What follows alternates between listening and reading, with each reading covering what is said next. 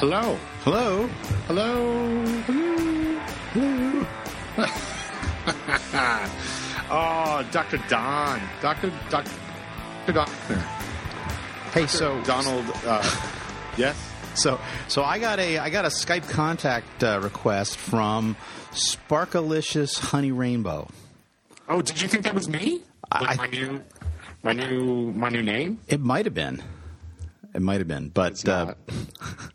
I think that should be your new name, or maybe you could call that could be your dog's new name. It seems like Sparkalicious Honey Rainbow might be like Dan Benjamin.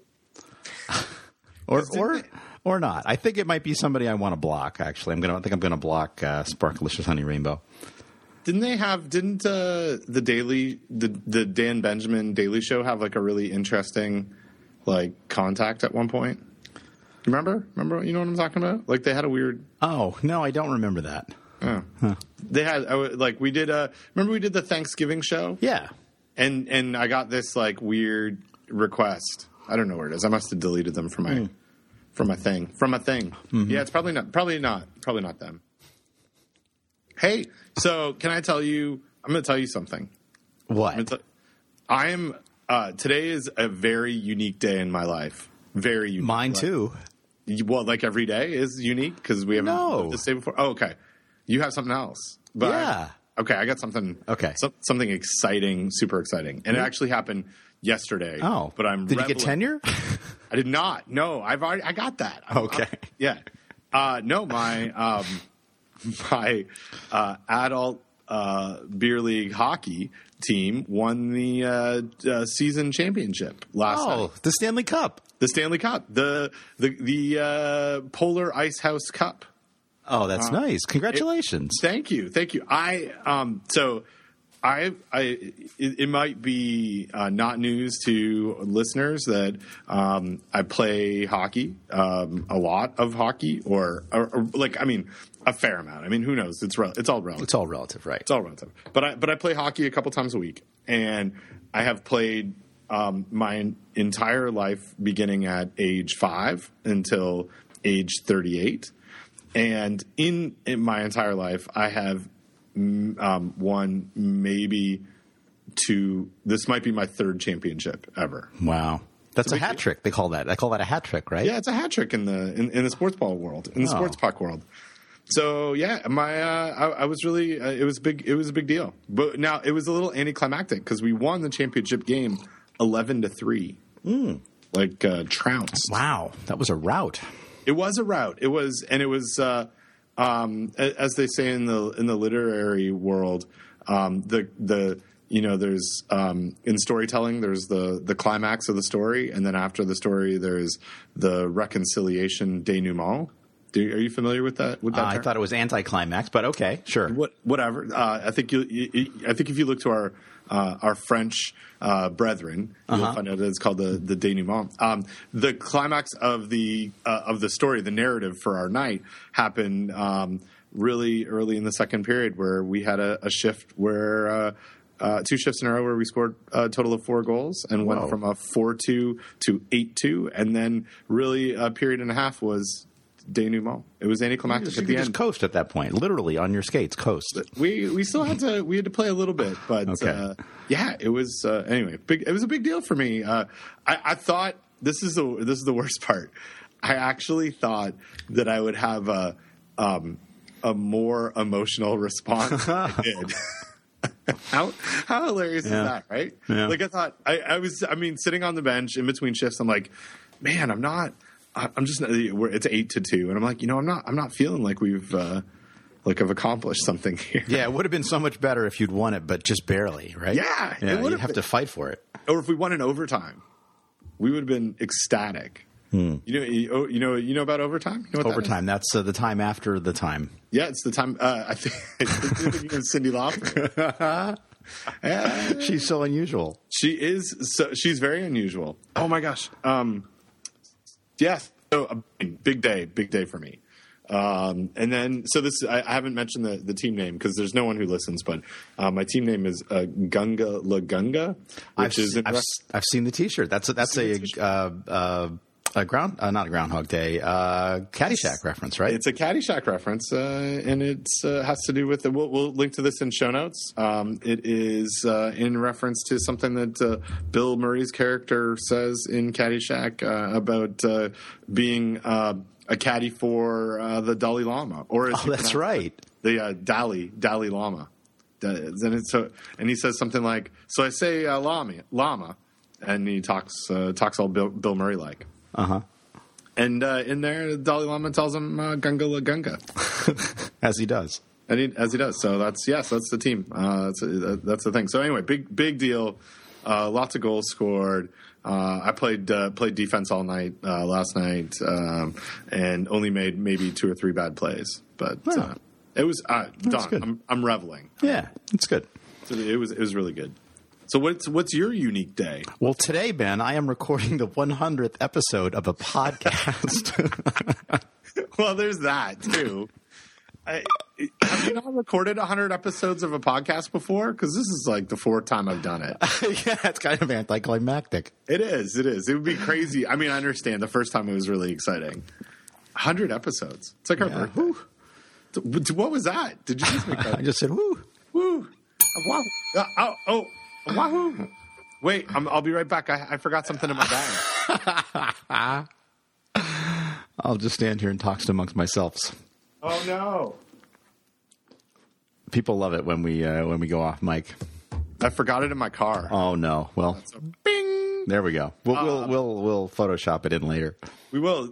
I have a bell now, thanks to Neuro Nerd, our good friend Veronica Bryant, who hung out with us at CFP and who I know here from North Carolina, and she's an avid listener. I'm sure when we post this, she'll be ecstatic that we mentioned that she gave me my own service bell, not the official service bell of the Food Safety Talk podcast, but I do have I got a bell, which doesn't make sense if I don't bring it.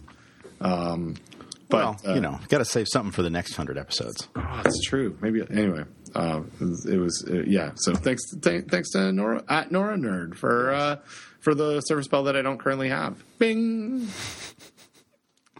A lot has happened since we recorded our last podcast. Oh my gosh, so much has happened. So much. You and I have hung out twice, like in 2 different cities. Right. Oh my gosh. We have. It seems like it was not a long. Like it seems like it was a long time ago that we've actually talked on a podcast, and it has been. We have not talked to each other in a long time. Like since the 11th of April, and it's the 28th today. It is. Wow. So okay, here we are. Episode number 100. The index episode. No, that's not right. I don't know what to call it. But this is where we celebrate all of the good things that have happened in the podcast.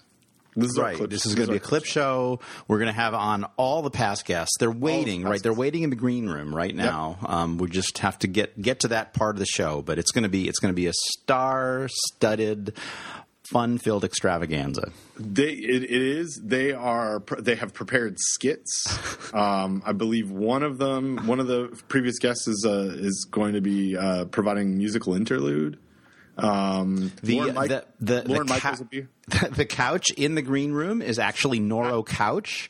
So it's going to be really exciting. It is going to be really exciting. Noro Couch. So just to jump right into things, going back to an episode a few episodes ago, we posted something about this couch that someone sent me a picture of, and the internet has borne out Noro Couch, which is a parody account, who is an anonymous.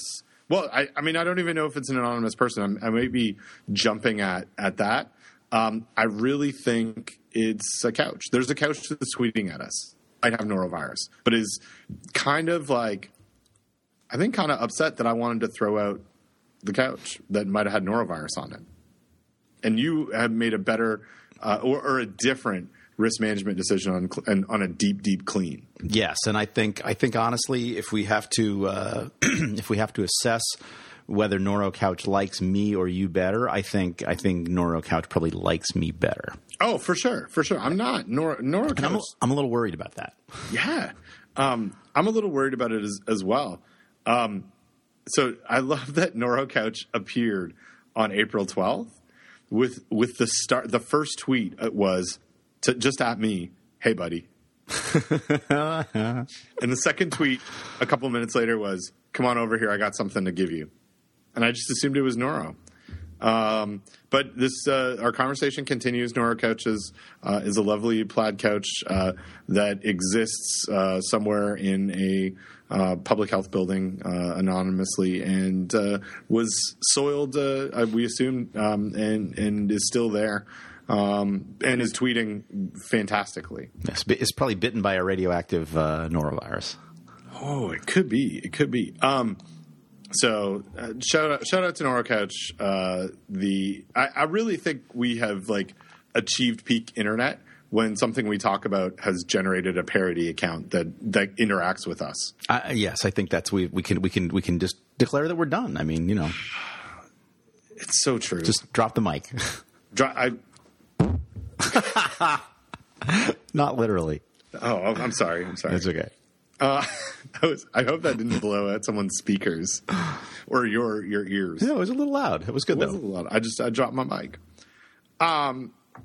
Yeah. So we got the Noro Couch, service bell, check. Did I mention I'm a hockey champion today? You are, and you were about to sing for us the "We Are the Champions" from Queen. I was about to sing that. I think I'll save that for episode 101. Okay. Fair enough. I might remind you a couple more times that we beat a team called the Renegades. Oh, Tom Petty. Yes, yeah. They weren't happy with us that we won 11-3. Oh, did they throw down their gloves and start punching you? Because I think that's supposed to happen in a hockey game, right? It is. I've witnessed that not many times in my life, but it is supposed to happen. No, we didn't have any no fisticuffs. But yeah, so it was Don. I'm so happy today. I'm so happy for us, and I'm so happy for Gunga La Gunga. I'm just going to keep talking about it. Yeah, it's I mean, you don't win 100 hockey games very often in your life. So it's true. You got to celebrate. You've done that 4 times. At least 4 times. At least 4 times before. That's called a hat trick. It is. Yeah, that's a hat trick. So 100 episodes. I've actually done some reflection on this. Oh my. Yeah, I did some preparation. I didn't put it into the notes, but I wrote stuff down on Evernote. Oh my. Yeah. Well, all I've been doing is just putting stuff in the Dropbox for us to talk about. So, well, that's we each, we all contribute in the way that we can. Some of us, do better than others, and whatever. I'm doing the best I can, Ben. I'm just, I'm doing the best I can. Some of us do it differently. Yeah. So, I wanted. I don't know if this is the right time of the show to do this. I think it is. You gonna sing? I'm not going to sing. I might sing "We Are the Champions" later. Okay. I just, and this is not in a cheesy way. Not at all. No, if we have, maybe we'll add this in post, some sentimental music. But I don't think we should retire.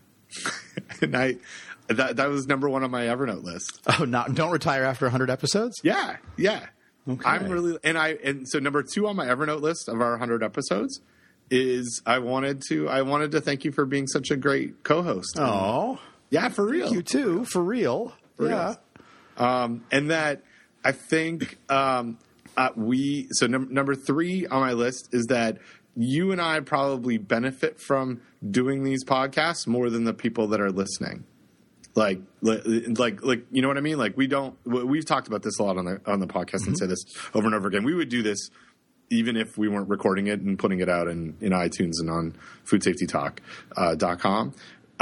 But I feel like I don't want to speak on your behalf, but I just get a lot out of talking to you and talking through things every couple of weeks. And so I want to do another 100. Okay. But then we'll quit, right? Go out on top. Go out on top. Go out with the Super Bowl. Look. Maybe I should retire from hockey though, because we won the championship. No, But those were my three big reflections. No, those are good. And I have reflections every time I go somewhere.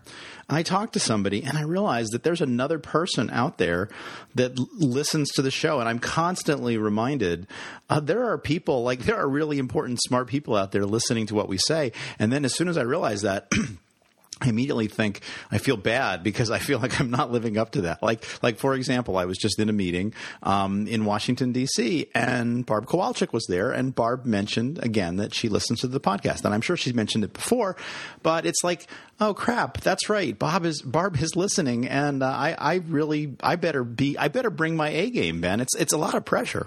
It is a lot of pressure. I feel like I try to I'm getting all choked up here, Don. I feel like this is kind of like the one thing every 2 weeks that I do bring my A game to. Yeah. No, not the webinar that you're going to be doing in 2 hours, which you thought was actually tomorrow. Correct. Yeah. No, the actual the thing. Yeah. Right. That. But don't worry. I spent some good quality time on that earlier. Good. I'm so glad. I'm glad. Yeah. It's gonna be awesome. But no, I mean, this has become an important stop in my weekly journey. And by, say that by weekly journey, you mean every couple of weeks? Every couple of weeks. It's like so. It's yeah. So anyway, I don't want to. Good. I don't want to rehash the emotions, but I think we're doing something good. I think it is important for us, and it is like humbling that other people I don't know if they enjoy it, but they listen or seem to enjoy it or download it and don't listen, or download it and then listen sometimes, or make their spouses listen to it on long car rides, or what I found, and what we're going to talk about CFP a little bit as we go along here. But what I found with talking with others at the Conference for Food Protection, of people that I didn't know listened or kind of did, that when people are driving and they're doing their awesome job of protecting the safety of the food supply, some of those people are like, listen to us in between their stops. That's that's humbling. I can't think of a better word for that. Well, and I often reflect on this podcast as a podcast listener to other podcasts, and I know there are so many podcasts out there that bring information and just delight to me, and I'm so glad that there are other people out there basically getting that same enjoyment, or at least some fraction thereof, from what we're doing. And so it's great to know that we can be part of this whole ecosystem of podcasts. And hey, speaking of podcasts, did you know that there is a podcast out there called Farm to Table Talk? I did know that. Yeah, I think they're ripping us off a little bit because they have talk in the name. But I guess we're ripping off Car Talk and the Talk Show and all the other podcasts that have talk in the name. But anyway, Farm to Table Talk apparently, which is it's a movement that's happening right now, Ben. It is. It's a movement. It's happening right here, right now, and people are talking about farms and tables. Yeah. So what kind of context did you want to bring that up in? No particular context, except they were spamming me. They sent me an unsolicited email apparently, and I have not unsubscribed, but I did save it because I thought it was interesting that there is a Farm to Table Talk podcast out there. There is. So I actually checked this out. Mm-hmm. Oh, cool. A while ago, and there was. So you should check it out. Okay, because I can't remember what day this was. Monday, maybe this week. There's this kind of cool one. This is probably where you got spammed from as well. But there's an interview with an angry Tampa restaurateur who is explaining the Farm to Fable controversy. Oh my! And it's actually it's kind of a cool little discussion. So good. Yeah. And that's the most recent episode? Yeah. Okay, cool. And I'll link to that. There's an article in Food Republic, which is where I actually checked it out. So Farm to Fable. It's the concept that there's stuff that's going on that is more like magical than realistic. Like the thoughts of how food gets produced in a like a happy kind of fun way is maybe not the way it is, and people are capitalizing on that, and it's becoming marketing. Well, and I did actually read that article in the Food Republic, and it was definitely making its rounds around. And I thought it was really a very interesting discussion, because then it's sort of like, I mean, there's not necessarily a food safety component yet, except if maybe you sort of throw Chipotle into the mix, right? Because when we've been talking a lot about Chipotle in the last 100 episodes, probably more in the latter half than the former half. But this whole idea of consumers are being sold a bill of goods, and with respect to restaurants too. And I sort of occurred to me as well, because on my way to CFP, which was not a direct flight, I got to spend some time in Denver, and I got to spend a little bit of extra time in Denver because of flight delays. But I thought it was really, we went to like one of these fancy locally sourced artisanal restaurant type things the Saturday night that I wasn't flying out because my flight was canceled, and it did make me think about it. I don't remember whether that was before or after I read the Food Republic article, but I think, like with so many things, there's going to be a backlash, right? If everybody sort of climbs on board with, locally sourced is great, and we want these restaurants that buy local and all of that, and inevitably there's going to be backlash, because you just simply the world that we live in today, Ben. I don't know if you know this, but it's just not possible to source everything locally. Well, hang on. Let me back up on that. I think it is possible to source everything locally. I think that you're limited in your menu. Well, that is very true. That is very true. But yeah, to have like to have lots of choice, to have very interesting food meal concepts. It's like not yet. I mean, it's really, really, really, really difficult. Well, and I am all in favor of going to a restaurant that has limited choices, right? Like I am totally fine with limited choices, as long as I can get something that more or less approximates what I want. Like for example, we went to a really nice restaurant in Washington earlier this week with this MPD group, and it's called Vidalia, and it's a sort of a Southern themed restaurant, and you basically, because it was a large group, we had a limited choice. And so we had like 3 appetizer choices, 1 soup, 1 salad, and 1 something else. We had 3 entree choices. You could get trout, you could get lamb, or you could get a vegetarian. Then we had 3 dessert choices. And that was totally fine, because you could probably find something that you wanted within that. And I understand that. Like, I understand if you're going to source locally, you're going to have limited choices. But I'm fine with that. Yeah.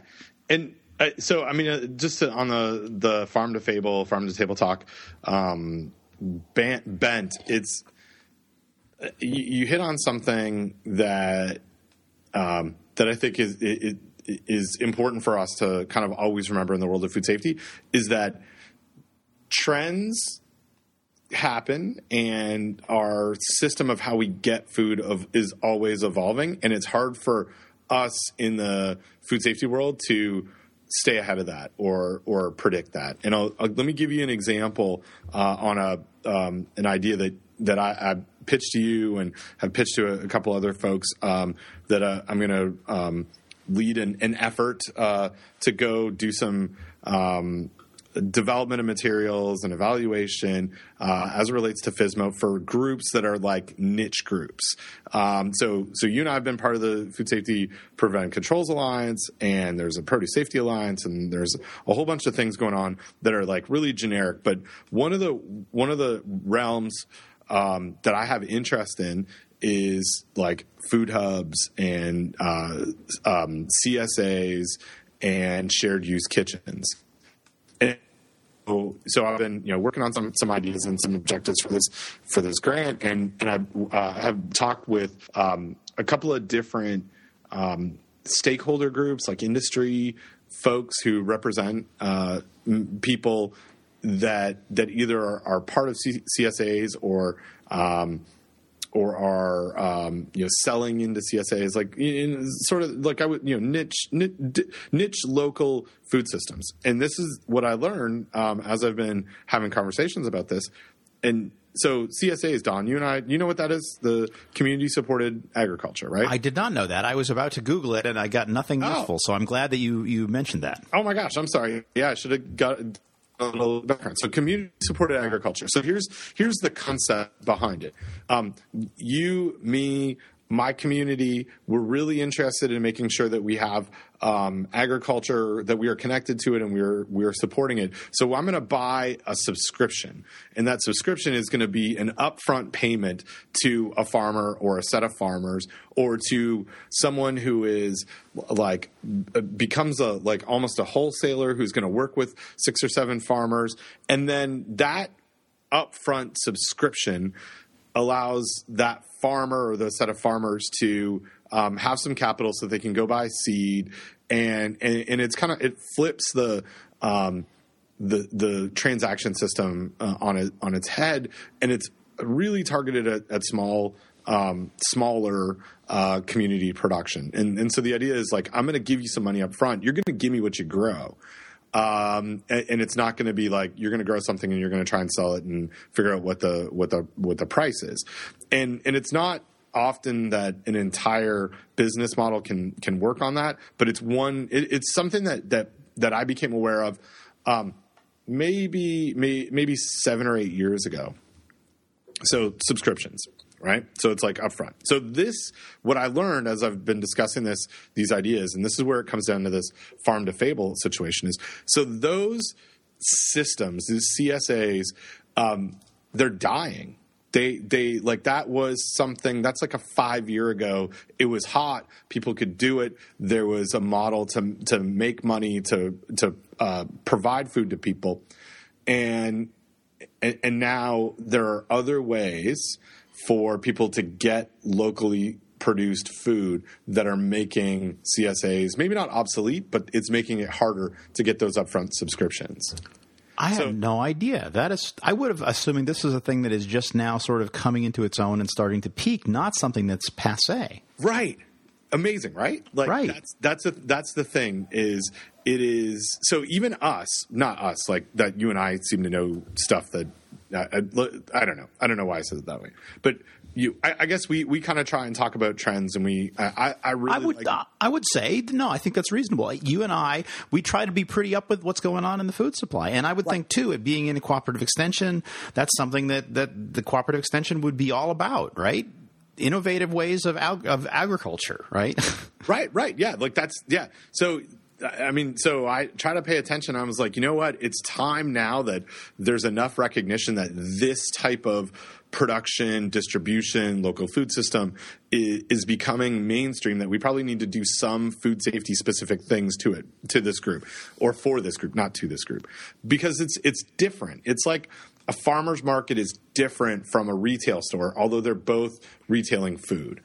And so you got to be specific. You got to know what the target audience is. You got to know what they value, and create stuff that tries to connect with them. And this is like, it's not like shocking, I guess, but it was. I thought, okay, I'm going to pound down this road of CSAs, and then I got into this discussion with someone who like knows the world of CSAs, and he's like, yeah, they're dying. It's like, that might be a way to it's part of it. It's just not as hot as it was 5 years ago. So we're already missing it. It's like, I don't know. That's I think that's important, right? Like I saw something today about, and we've talked a little bit about this on an episode, maybe half a year ago or so, but about like people making food in their homes and selling it, and using apps to share leftovers. And there was something in the Philly.com. So I think it's from the Philly Observer. Philadelphia Inquirer. Yeah. and talking about this, this concept of connecting home cooks to paying customers for takeout, delivery, dine-in meals, ranging from dinners to supper clubs. And there's a whole wide variety of food safety issues that pop up. But I wonder if okay, we recognize that this happens, it's going to pop up for a year, and then 18 months from now, the Uber comes and takes over, right? So as I think this is what I'm gathering from the conversation on CSAs and looking at where local foods has gone from a retail standpoint is as soon as some part of the food sector recognizes that there is a marketing advantage or a monetary advantage to sourcing products in a certain way, then it gets mainstream, and the folks that created that movement kind of get pissed off because it's no longer about what it used to be. And that was the farm to fable discussion, I think, is that where these things started are not, they evolve really quickly, especially when you can tap into a buying consumer that sees that there's value in it, and then everybody else gets involved, and it loses its luster to the people that started the movement, and that's just life. Right. Well, and you mentioned Uber, and so that's an interesting one, right? Because for a long time, taxis sucked. Yeah. And then Uber came along, and the taxi drivers are now really upset with Uber. And I understand there's problems with Uber. And in fact, even Uber itself may be passé, right? Because now all of a sudden, there's problems with Uber, and maybe Uber is mistreating its drivers, and maybe Uber's ultimate game plan is self-driving cars, so there won't even be drivers. And it's yeah, but that's life, right? I mean, that's the way it happens. Things, ecosystems get disrupted. I mean, talking about iPhones and how the iPhone changed cell phones forever, right? And even before we had cell phones, right? Cell phones have changed landlines forever, and that's just the world that we live in right now. And maybe we're in the middle of an electronic car disruption, right? And look at all the stuff going on with Tesla, and that just seems to be a reality for the world that we live in. And you're either in the game or you're not in the game. And if you're in the game, things are going to change. And so it's important to keep innovating. And it's unfortunate, I think, that maybe CSAs are not a thing anymore, or may not be a thing. But that's the way it goes, right? I mean, that's life. Right. It's the game, yo. It's all in the game. It's all in the game. But so, okay, bringing this back to what we do in food safety is that makes our job of trying to keep food safer harder, right? Because the stuff because looking at things in a risk-based way takes data. It takes understanding what is happening.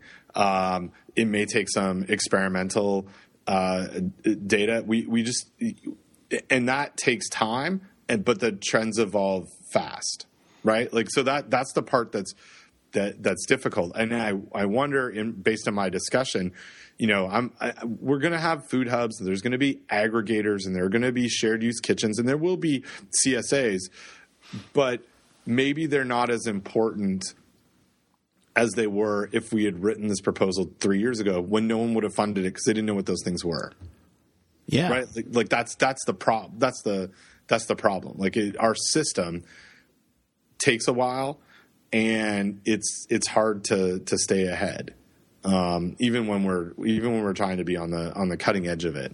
But that being said, it's not like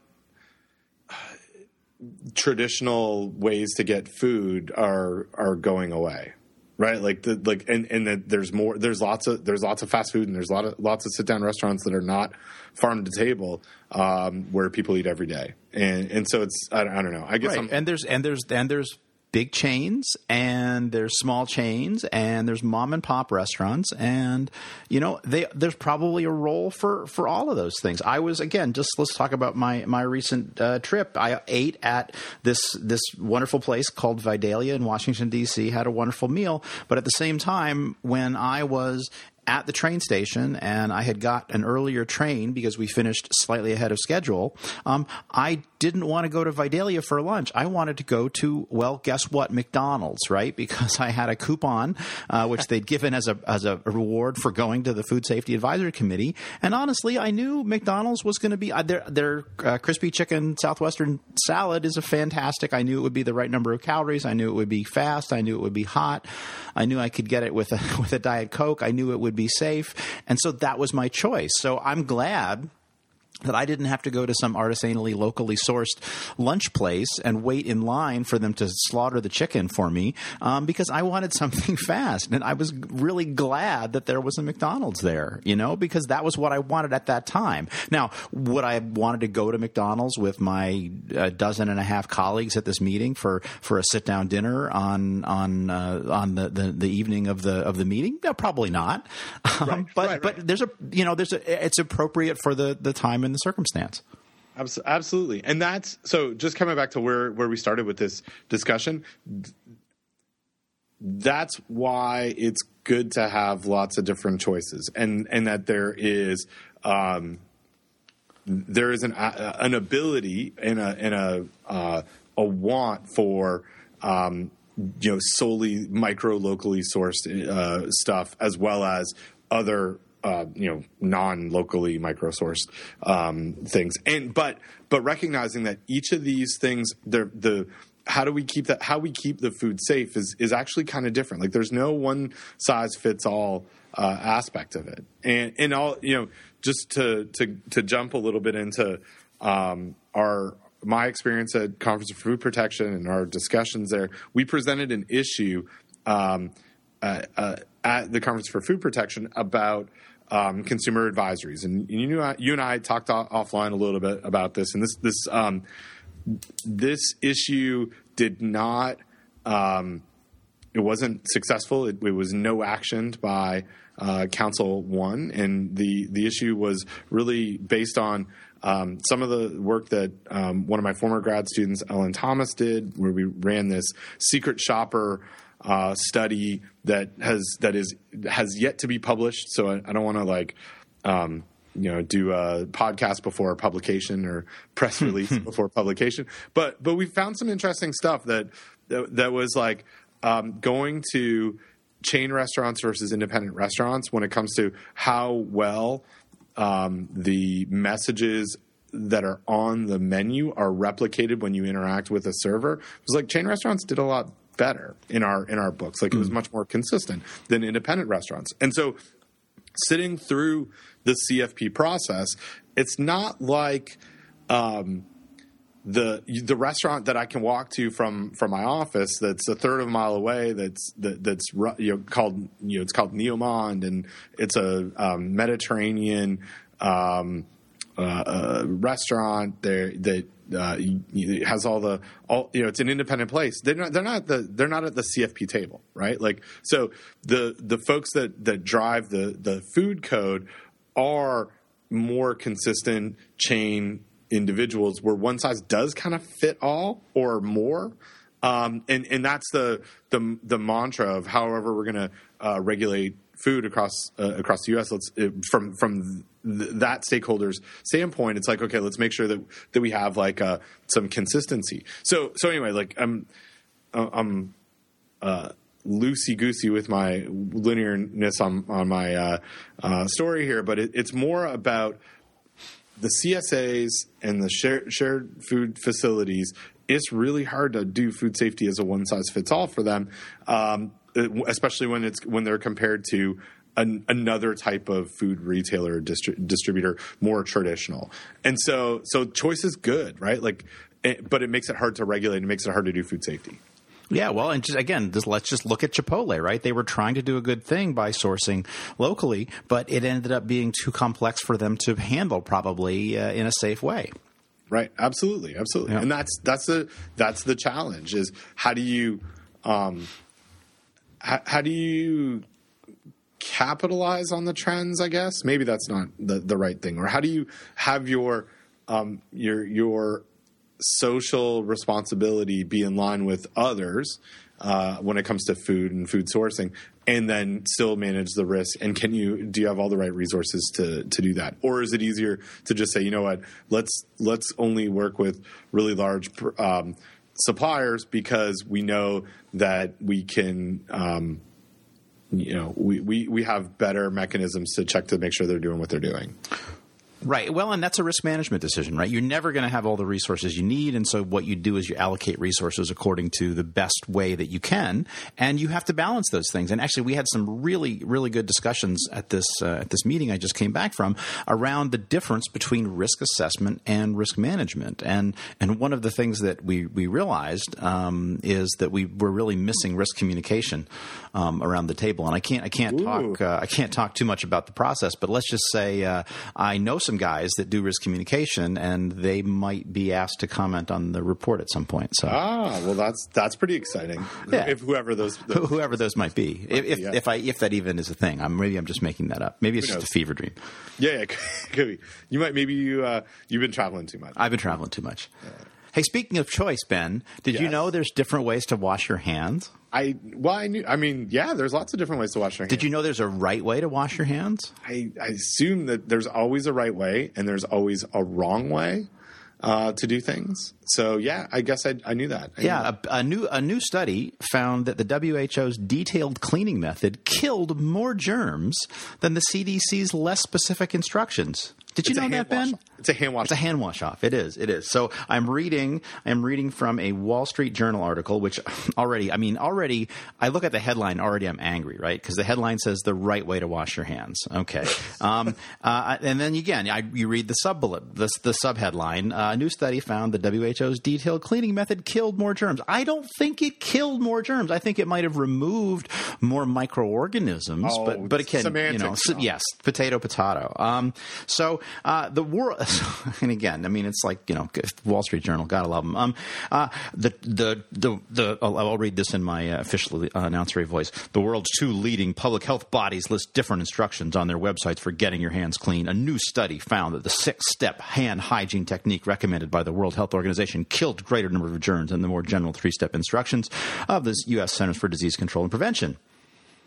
Yeah, still the outcome of the throwdown isn't clean cut. The CDC says its hand cleaning method isn't different from that of the WHO. It's just less specific. We're on the same page here. We just don't get into that kind of detail in our guidelines.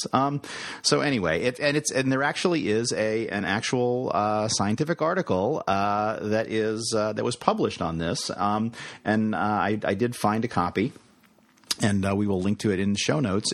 It is entitled A Pragmatic Randomized Controlled Trial of 6-Step versus 3-Step Hand Hygiene Techniques in Acute Hospital Care in the United Kingdom.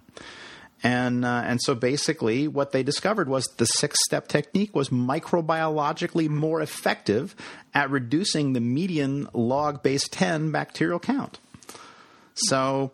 and again, I will read from the results here in the abstract. The 6-step technique reduced the count from 3.28 CFU per ml. That's got to be log CFU, right? It's got to be. It's got to be. Anyway, 3.8 CFU per ml to 2.58 CFU per ml, whereas the 3-step reduced it from 3.08 to 2.88. The 6-step technique did not increase the total. I don't know. I'm confused, right? So if we're talking about bacteria on the hands, why are they reporting the results in per ml, right? It should be per hand. I think it's because they're rinsing hands and throw it into some sort. Yeah, not the way you report it, but anyway, what do I know? It's the way they reported it, Don. Yeah, well, I guess Ben, we can all do things however we want. Yeah, I don't know. I mean, I obviously I did a lot of preparation for this part of the podcast, but. I don't know. I think if you use a more complicated step or you use a longer step, a process that's longer, you're probably going to reduce more bacteria. But the main thing, Ben, is, and this is obviously in hospitals, which is a little bit different, right? But the main thing is right now in restaurants, nobody's really washing their hands at all because it's a major inconvenience, right? And so we have compliance issues. If somebody got the bright idea that they were going to mandate this 6-step method because it's science-based and it's better than the 3-step method, and we were going to mandate that in restaurants, you know what? It wouldn't matter because people already are not compliant with what the food code says about hand washing. So while I guess my point in all of this is, while I'm glad that we have more science on hand washing, I'm not really sure why this merited a headline in the Wall Street Journal. But I mean, I guess again, on the other hand, I guess I'm glad that scientists are getting some press about the work that they're doing. But I don't know. It's just there's just so much work left to be done, Ben. Right. Well, and I wanted to there was quite a bit of coverage on this, not just in the Wall Street Journal, but there are 5 or 6 other places that basically said you're washing your hands wrong. Because that makes a great headline. Right. And what I think, you mentioned it, I think we have to kind of remember in this whole process is it's about how people wash their hands in hospitals. Right. And in both of these cases, the 6-step and the 3-step is really about how does someone for infection control wash their hands when they use an alcohol-based hand sanitizer or hand rub in conjunction with hand washing. It's not about food service. It's not about at home. I mean, it's a so specific kind of process. And I'll tell you, there's significant difference, right?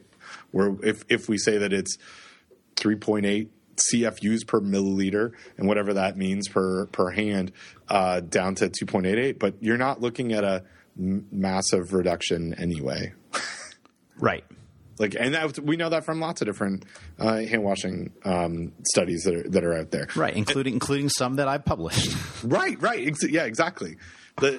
And in this as well, in the results, they talked about the 6-step method took longer, right? Mm-hmm. 42.5 seconds. Yes.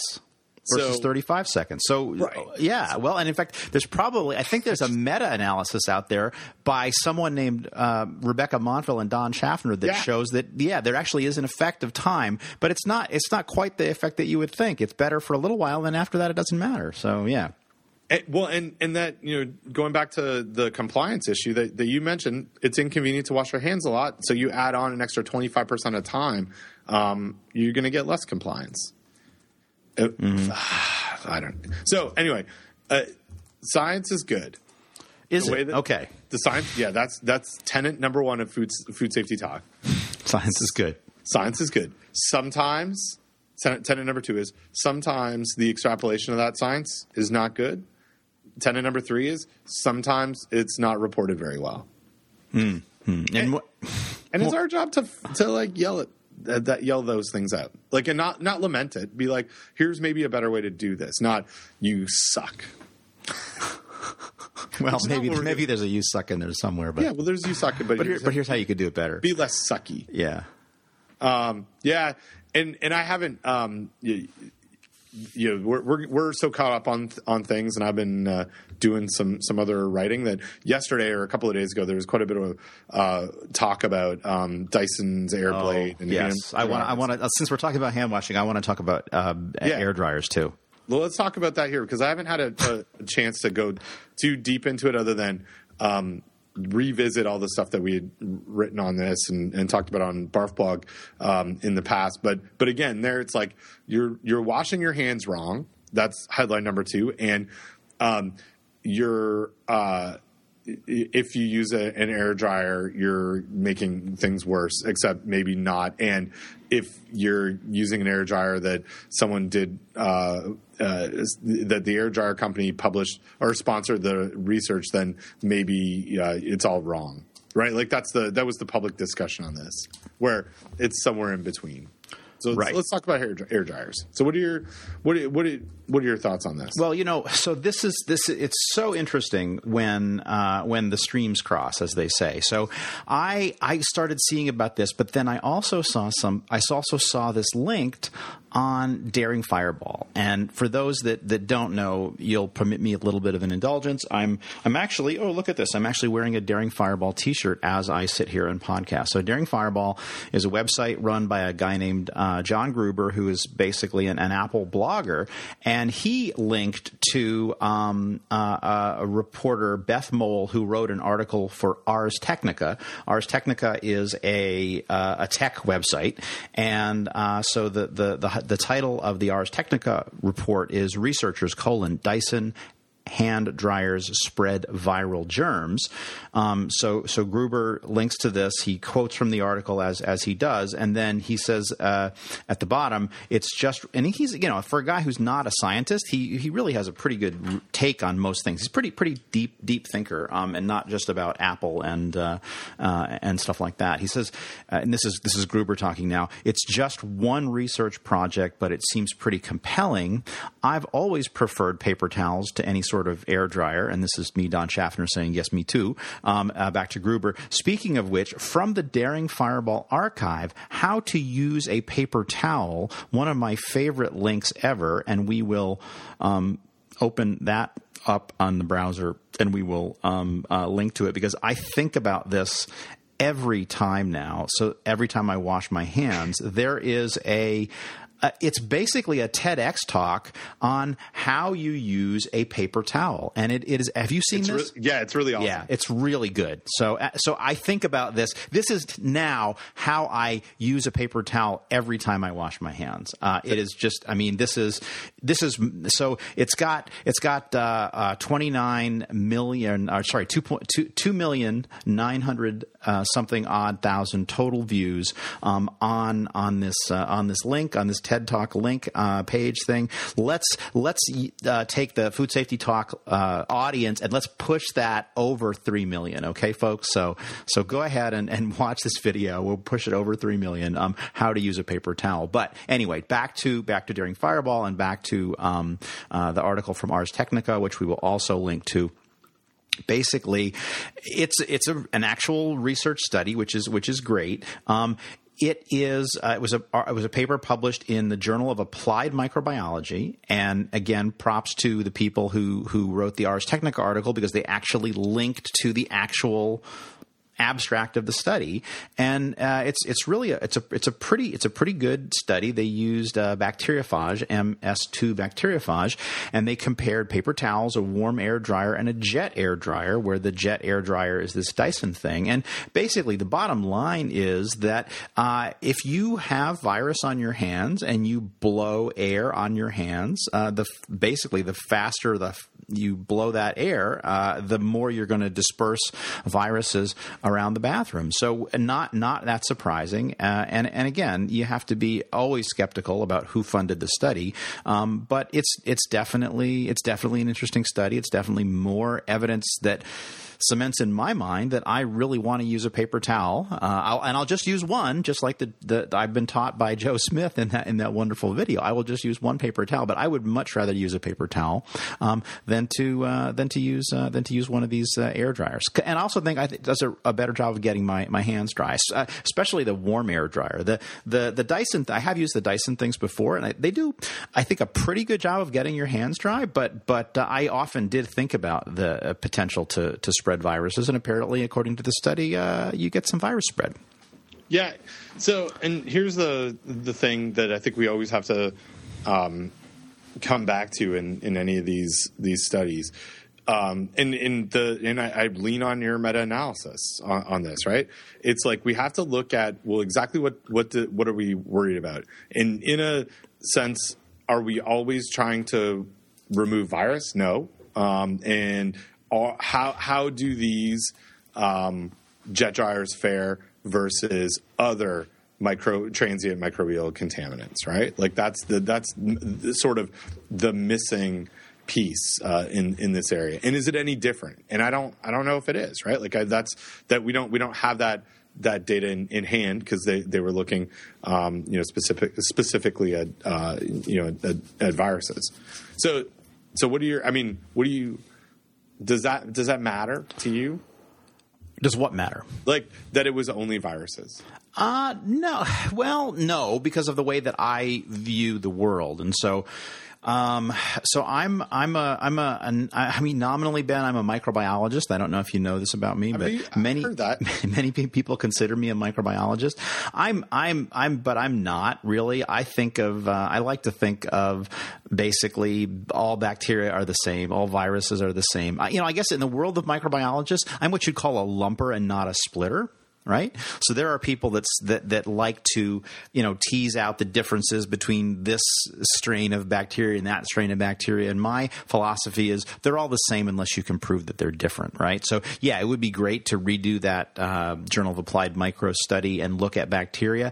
I suspect when we're looking at freshly washed hands or hands that are moist that have a transient organism on them, I bet it doesn't matter whether it's a virus, whether it's a bacteria, or whether it's a little fluorescent particle of glow germ, right? I bet it's not different. But that's just sort of my default assumption going into things. Of course, I'm always willing to be convinced.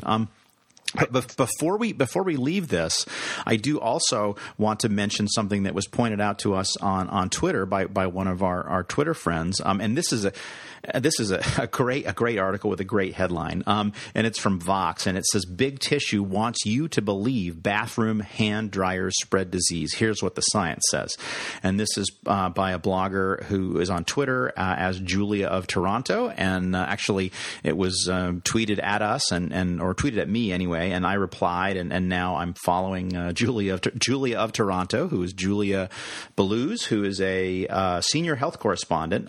But this is a great. Apparently, this is a column called Dear Julia, and it's where readers submit everyday health questions, and this reporter basically answers them. And the Dear Julia is, Dear Julia, can hand dryers in bathrooms make people sick? Now, first of all, I think this is fascinating because now we're no longer focused on what do the results of the study say. The question is a very practical question, right? It's not do jet air dryers blow viruses around, because we just had some studies that showed that. The question is, do hand dryers in bathrooms make people sick? And she goes on to say, well, there's no doubt that bathrooms are scary places. There's toilets there, there's germs there. She links to a bunch of great articles. She links to the article that shows that if you flush a toilet with poop in it, it will spray a mist of bacteria into the air. It shows that soap dispensers and door handles have bacteria. That's probably linking to some Chuck Gerber research, talking about hand dryers dispensing these types of germs. Talks about washing your hands is important. That she links to the recent study on the jet air dryers. But then she sort of nets out with linking and talking about like all these studies, like so studies funded by the air dryer companies show that paper towels are bad. Studies by Big Tissue, as it says in the headline, show that these air dryers are bad. She says she also links to a great study. She writes here, an independent randomized controlled trial which compares the levels of bacteria left on washed hands after using 4 different drying methods: cloth towels, paper towels, hand dryer, and spontaneous evaporation, found no difference in germ levels in any group. And so again, I thought she just did a really nice job, and reporters don't always do this, but really did a nice job of linking to a lot of the relevant science and kind of tying it all together. So props to her, following her on Twitter now. But then she comes back to the question: wait, do hand dryers actually make people sick? And bottom line is that it's bottom line is you should wash your hands, right? Right. Yeah, you should wash your hands.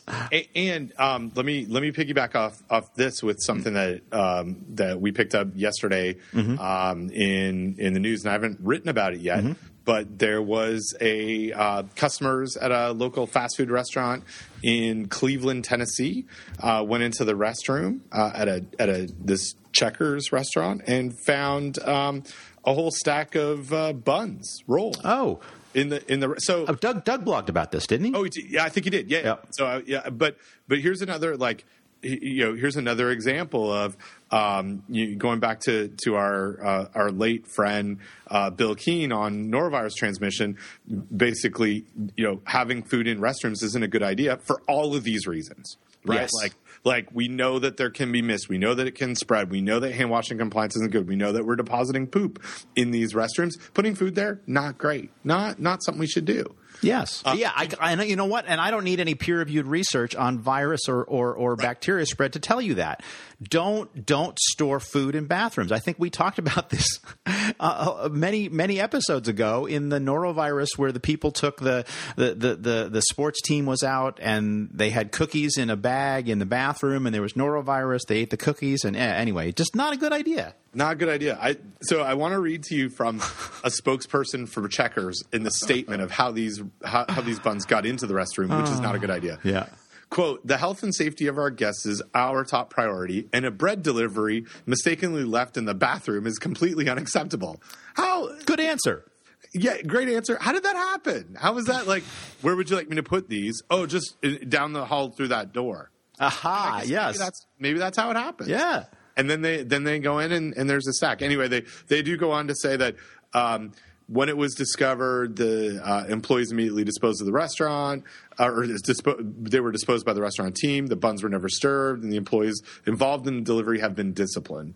The health department, did their thing. So anyway, just like. I want to read to you more from this article. This is a great article. So Stephen Stanley, who manages a nearby McDonald's, says he was visiting Checkers on Saturday when he took the video. My first thought was, are they going to serve them? And speechless. Other than that, he took the video to keep others safe and maybe get some business at McDonald's. I've been to get a Serve Safe certificate, and you learn about all of that stuff in that class, said Stanley. Food safety is definitely a big priority in a restaurant. I just love that. Steve Staley. He's out there protecting us, keeping us safe from Checkers buns. Yeah, thanks, Steve. And eat at McDonald's down the nearby. I manage this other place. Come on in. Yeah, no buns in the bathroom. Yeah, no buns.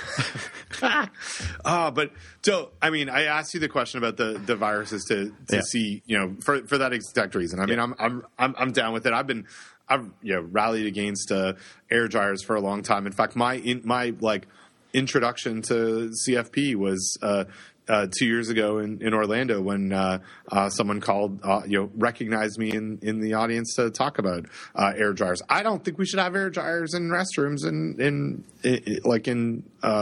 restaurants at all. I think they're not good. Yeah, and I understand why they're there. Again, it's sort of like this. It's sort of like the same trade-off we've been talking about. They're bad. They're good because paper towels. To make a paper towel, you have to kill a tree. You have to process that tree into paper. That takes resources. Now, granted, it takes a little bit of resources to run the electricity to run a dryer, but so that's a trade-off, right? You're trading off benefit to the environment to detriment to the public health, the overall environment versus the public health environment of a bathroom. But as far as I'm concerned, I'm willing to make that trade-off because I really do believe paper towels are better. And again, we've got some research that was just recently published showing that if you actually get some additional physical benefit from using the paper towels, right? The paper towels actually physically remove bacteria from your hands. Now apparently the air dryers do that too, but where the air dryers put those bacteria or those microorganisms is apparently all over the bathroom. So probably net, I think paper towels are better or cloth towels as long as you're going to wash them. Yeah, and let me challenge you a little bit on that over the bathroom. Sure, because. While it did, the paper did say that there is spread you can see for a while, the vast majority landed 0.25 meters away. So that's not like, that's how would we measure that in centimeters? 25 centimeters? No, about a foot. About a foot away. But that piece of information is really important. And why is it important? It's because if I'm doing cleaning and sanitizing of a restroom in a place where I know I've got food, I'm going to pay extra special care to that maybe 2-foot radius or from that, like, right? Like that's really useful. And I can show visually to someone this great work. Like, look, yeah, it's going to matter if people aren't going to wash their hands and there is virus and blah, blah, blah. You really need to do it around this, at least 1 foot and probably a little bit more outside of that. Because that's where we're going to get the most amount of spray. Absolutely. That's operational, right? Right. Like that's super, super useful. Right. Exactly. Good stuff. Hey, so I have a heart out, and I did want to spend like a couple of minutes talking about again, like literally thanking you for stuff. I don't know why I'm so like into you today. It's okay. I'm just that into you. But you got me involved in. You suggested that I go to the Conference for Food Protection a few years ago. Actually, on one of these podcasts, I think. And I went a couple of years ago, and this year I went back and got to be on Council 3 while you sat there because they kept you on the sidelines, I think resting you up for 2018.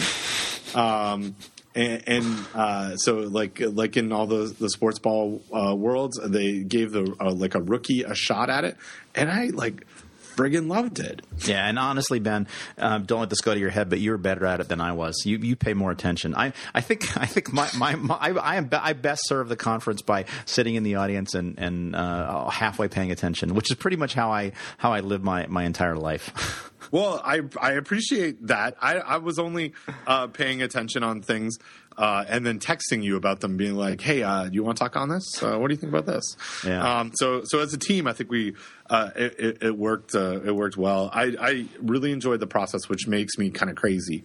But I did. There were like some successes in the whole process.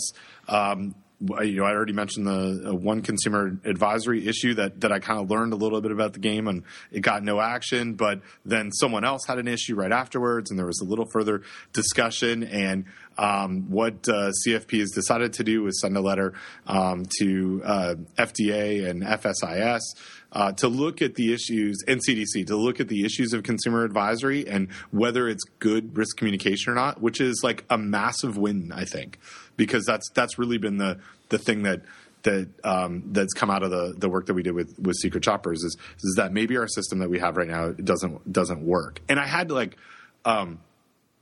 so when I presented the issue, I had some really good feedback from people saying, we really respect the work and we think that that's a problem, but what you're suggesting is a change, and the change that I suggested was everyone who is a server needs to become a risk communicator. The comments were kind of like, yeah, that's not possible.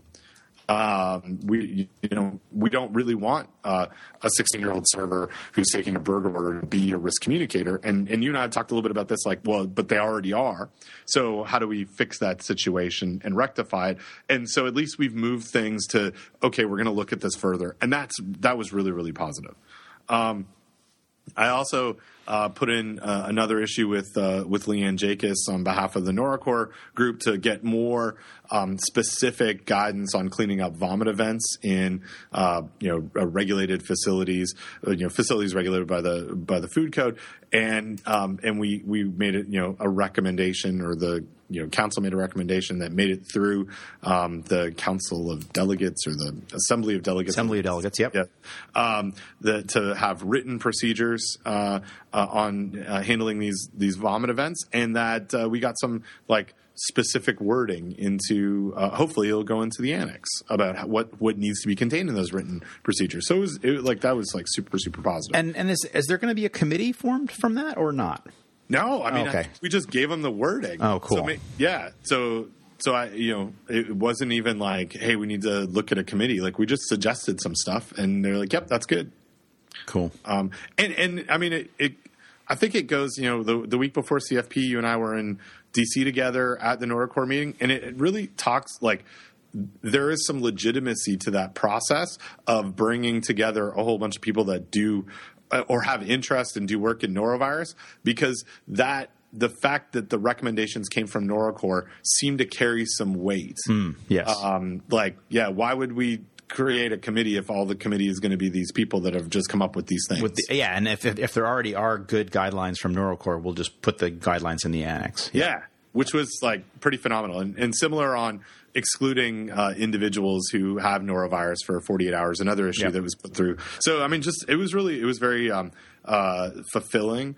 And like, you know, we have different ways of doing extension, and this is part of it. I think, like being able to potentially change how restaurants and places that are regulated by the food code are actually regulated using good sort of sound science. That was really, really exciting. And then we had some other like a neuro nerd, Veronica, on behalf of some folks in North Carolina, put together some suggestions for redefining certain things or providing a definition for curing, which is going to end up in a committee, and microgreens, just clarification. So, I mean, it was cool all around to be part of that. It was so thank you again. You're welcome. And just before we completely leave the topic of CFP, I just want to mention that because, and this was explained to me, and this is why people like Veronica were there.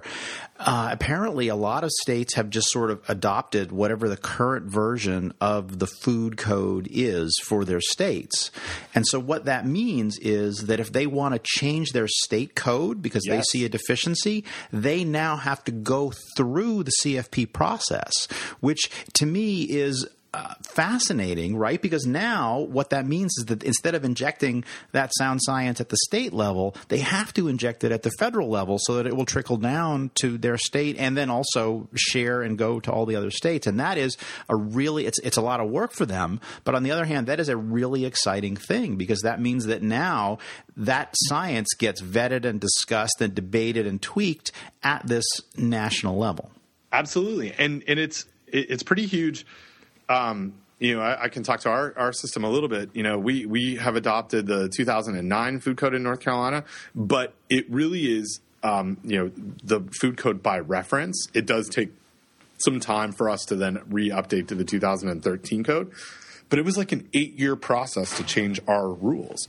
So it's a lot quicker to go through the code process and like more reasonable. It's not, I mean, it's still political, but it's not the same kind of politics where you're dealing with local legislators. It's like, okay, well, if we can just change, if we say, oh, we're going to point at the code, well, let's go change the code as opposed to we point at the code, but then we're going to do these other things that are a little different. It was good. It was a really great process. And it was, you get to see the whole thing in action and you see like I had really good conversations with a couple of industry members who are like, if this gets into the annex, how would this actually affect our businesses? And they're trying to be like figuring that out, like really like that we're impacting stuff. So it was really cool. Yeah. Cool. Yeah. And it's just, again, that interplay between industry and academia and government, and not just the federal government, right? The state and the locals, and just watching the way that dance happens, it really is fascinating. I just don't ever get bored with it, right? Right. Even if you win or lose, right? I mean, and science doesn't always win, right? Because sometimes it's risk management, right? The science, we're talking like risk assessment, but ultimately it's can you communicate it, right? And then also risk management, because it may be that the science says something that's just not workable. It's not a workable solution because of political things or people's vested interests, and you just have to be okay with that, right? At some point, some days the science is not going to win, but guess what? The science marches on, and we have another paper, and we have more research, and we network behind the scenes, and eventually things will change, maybe. Right. Well. They will, because it always changes. It's always going to change, right? It's always changing. And there's always 100, issues. People are trying to change it. Well, I think you got a heart out. I got a heart out. Sorry, I was like choking. I had to cough there and turn my mic off. Oh, no worries. I got a heart out. Yeah, sorry. And and I was thinking like, why is he in such a hurry? And I'm like, we were originally scheduled to record at 1 and your heart out is at 2. I was thinking like, why is he so worried? We've got 2 hours. Like, no, we have an hour. We have to start early. So it's a shorty here. We did a shorty today. Well, it's 100. So it's 100. We're going to edit it down to 100 minutes. We'll edit exactly. It's actually really close to 100. We're at 103 right now. I'm pretty sure your time math is wrong, but that's okay. We're at 73. I want to. We always say, if you come see us somewhere, we'll buy you beer. Yep. Now, sometimes we do. Sometimes we do. Now, I'd like to extend. If you mention our 100th anniversary, I'm gonna find a place to get you some cake. Oh, yeah. We'll share some cake. So you and me, next time I see you, we'll eat some cake. But all then right. if listeners come and say, hey, loved the 100th, or didn't, hated the 100th episode, be like, hey, let's go get some cake. All right. So cake for everybody. Cake for everybody. You can have your cake and eat it. Too. Let them eat cake, Don. Let them eat cake. Well, thanks as always. Food Safety Talk is fun. We'll do this again. Episode number 101, where we may do some clips. Maybe we'll just make this. 100 man, I forgot all about all the guests waiting in the green room. We don't have time for them now. Well, Matt Damon, we're not going to have time to bring Matt Damon on, so he'll be on the next episode, and all the other guests. That are out there. I think Matt Damon's sitting on the Noro couch. I don't think he knows it's a Noro couch. Man, he's going to be pissed. He's going to be more than pissed, man. He's going to be pooping, and then we have good guidelines on how to clean up his vomit. So, thanks again. Go check us out on iTunes. Now that we're all caught up, you'll hear this almost immediately, and then there'll be a lull for a couple of weeks until we record again. So sorry about that. Yeah, that's the way it goes, folks. So this has been episode 100. Woo, woo. Ding, ding, ding, ding, ding. All right. Talk to you later, Don. Bye-bye. Bye-bye.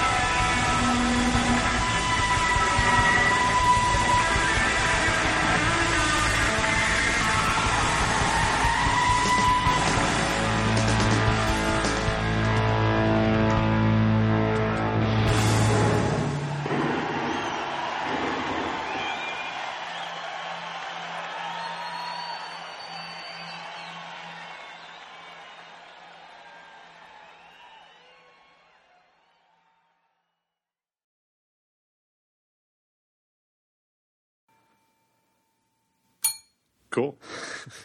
Nice. Yeah, sorry about the... Oh, no, not your fault. Okay, so that's there. And is this one me? No, I get the evens. Oh, you got the odds. Good. Okay, go as quick as you can. I will, quick as I can. I'm psyched. Quick as a bunny. Quick as a bunny. That's what they say. Is that what they say? Well, that's what some people say. That's what my mom says. Yeah, my mom said that too.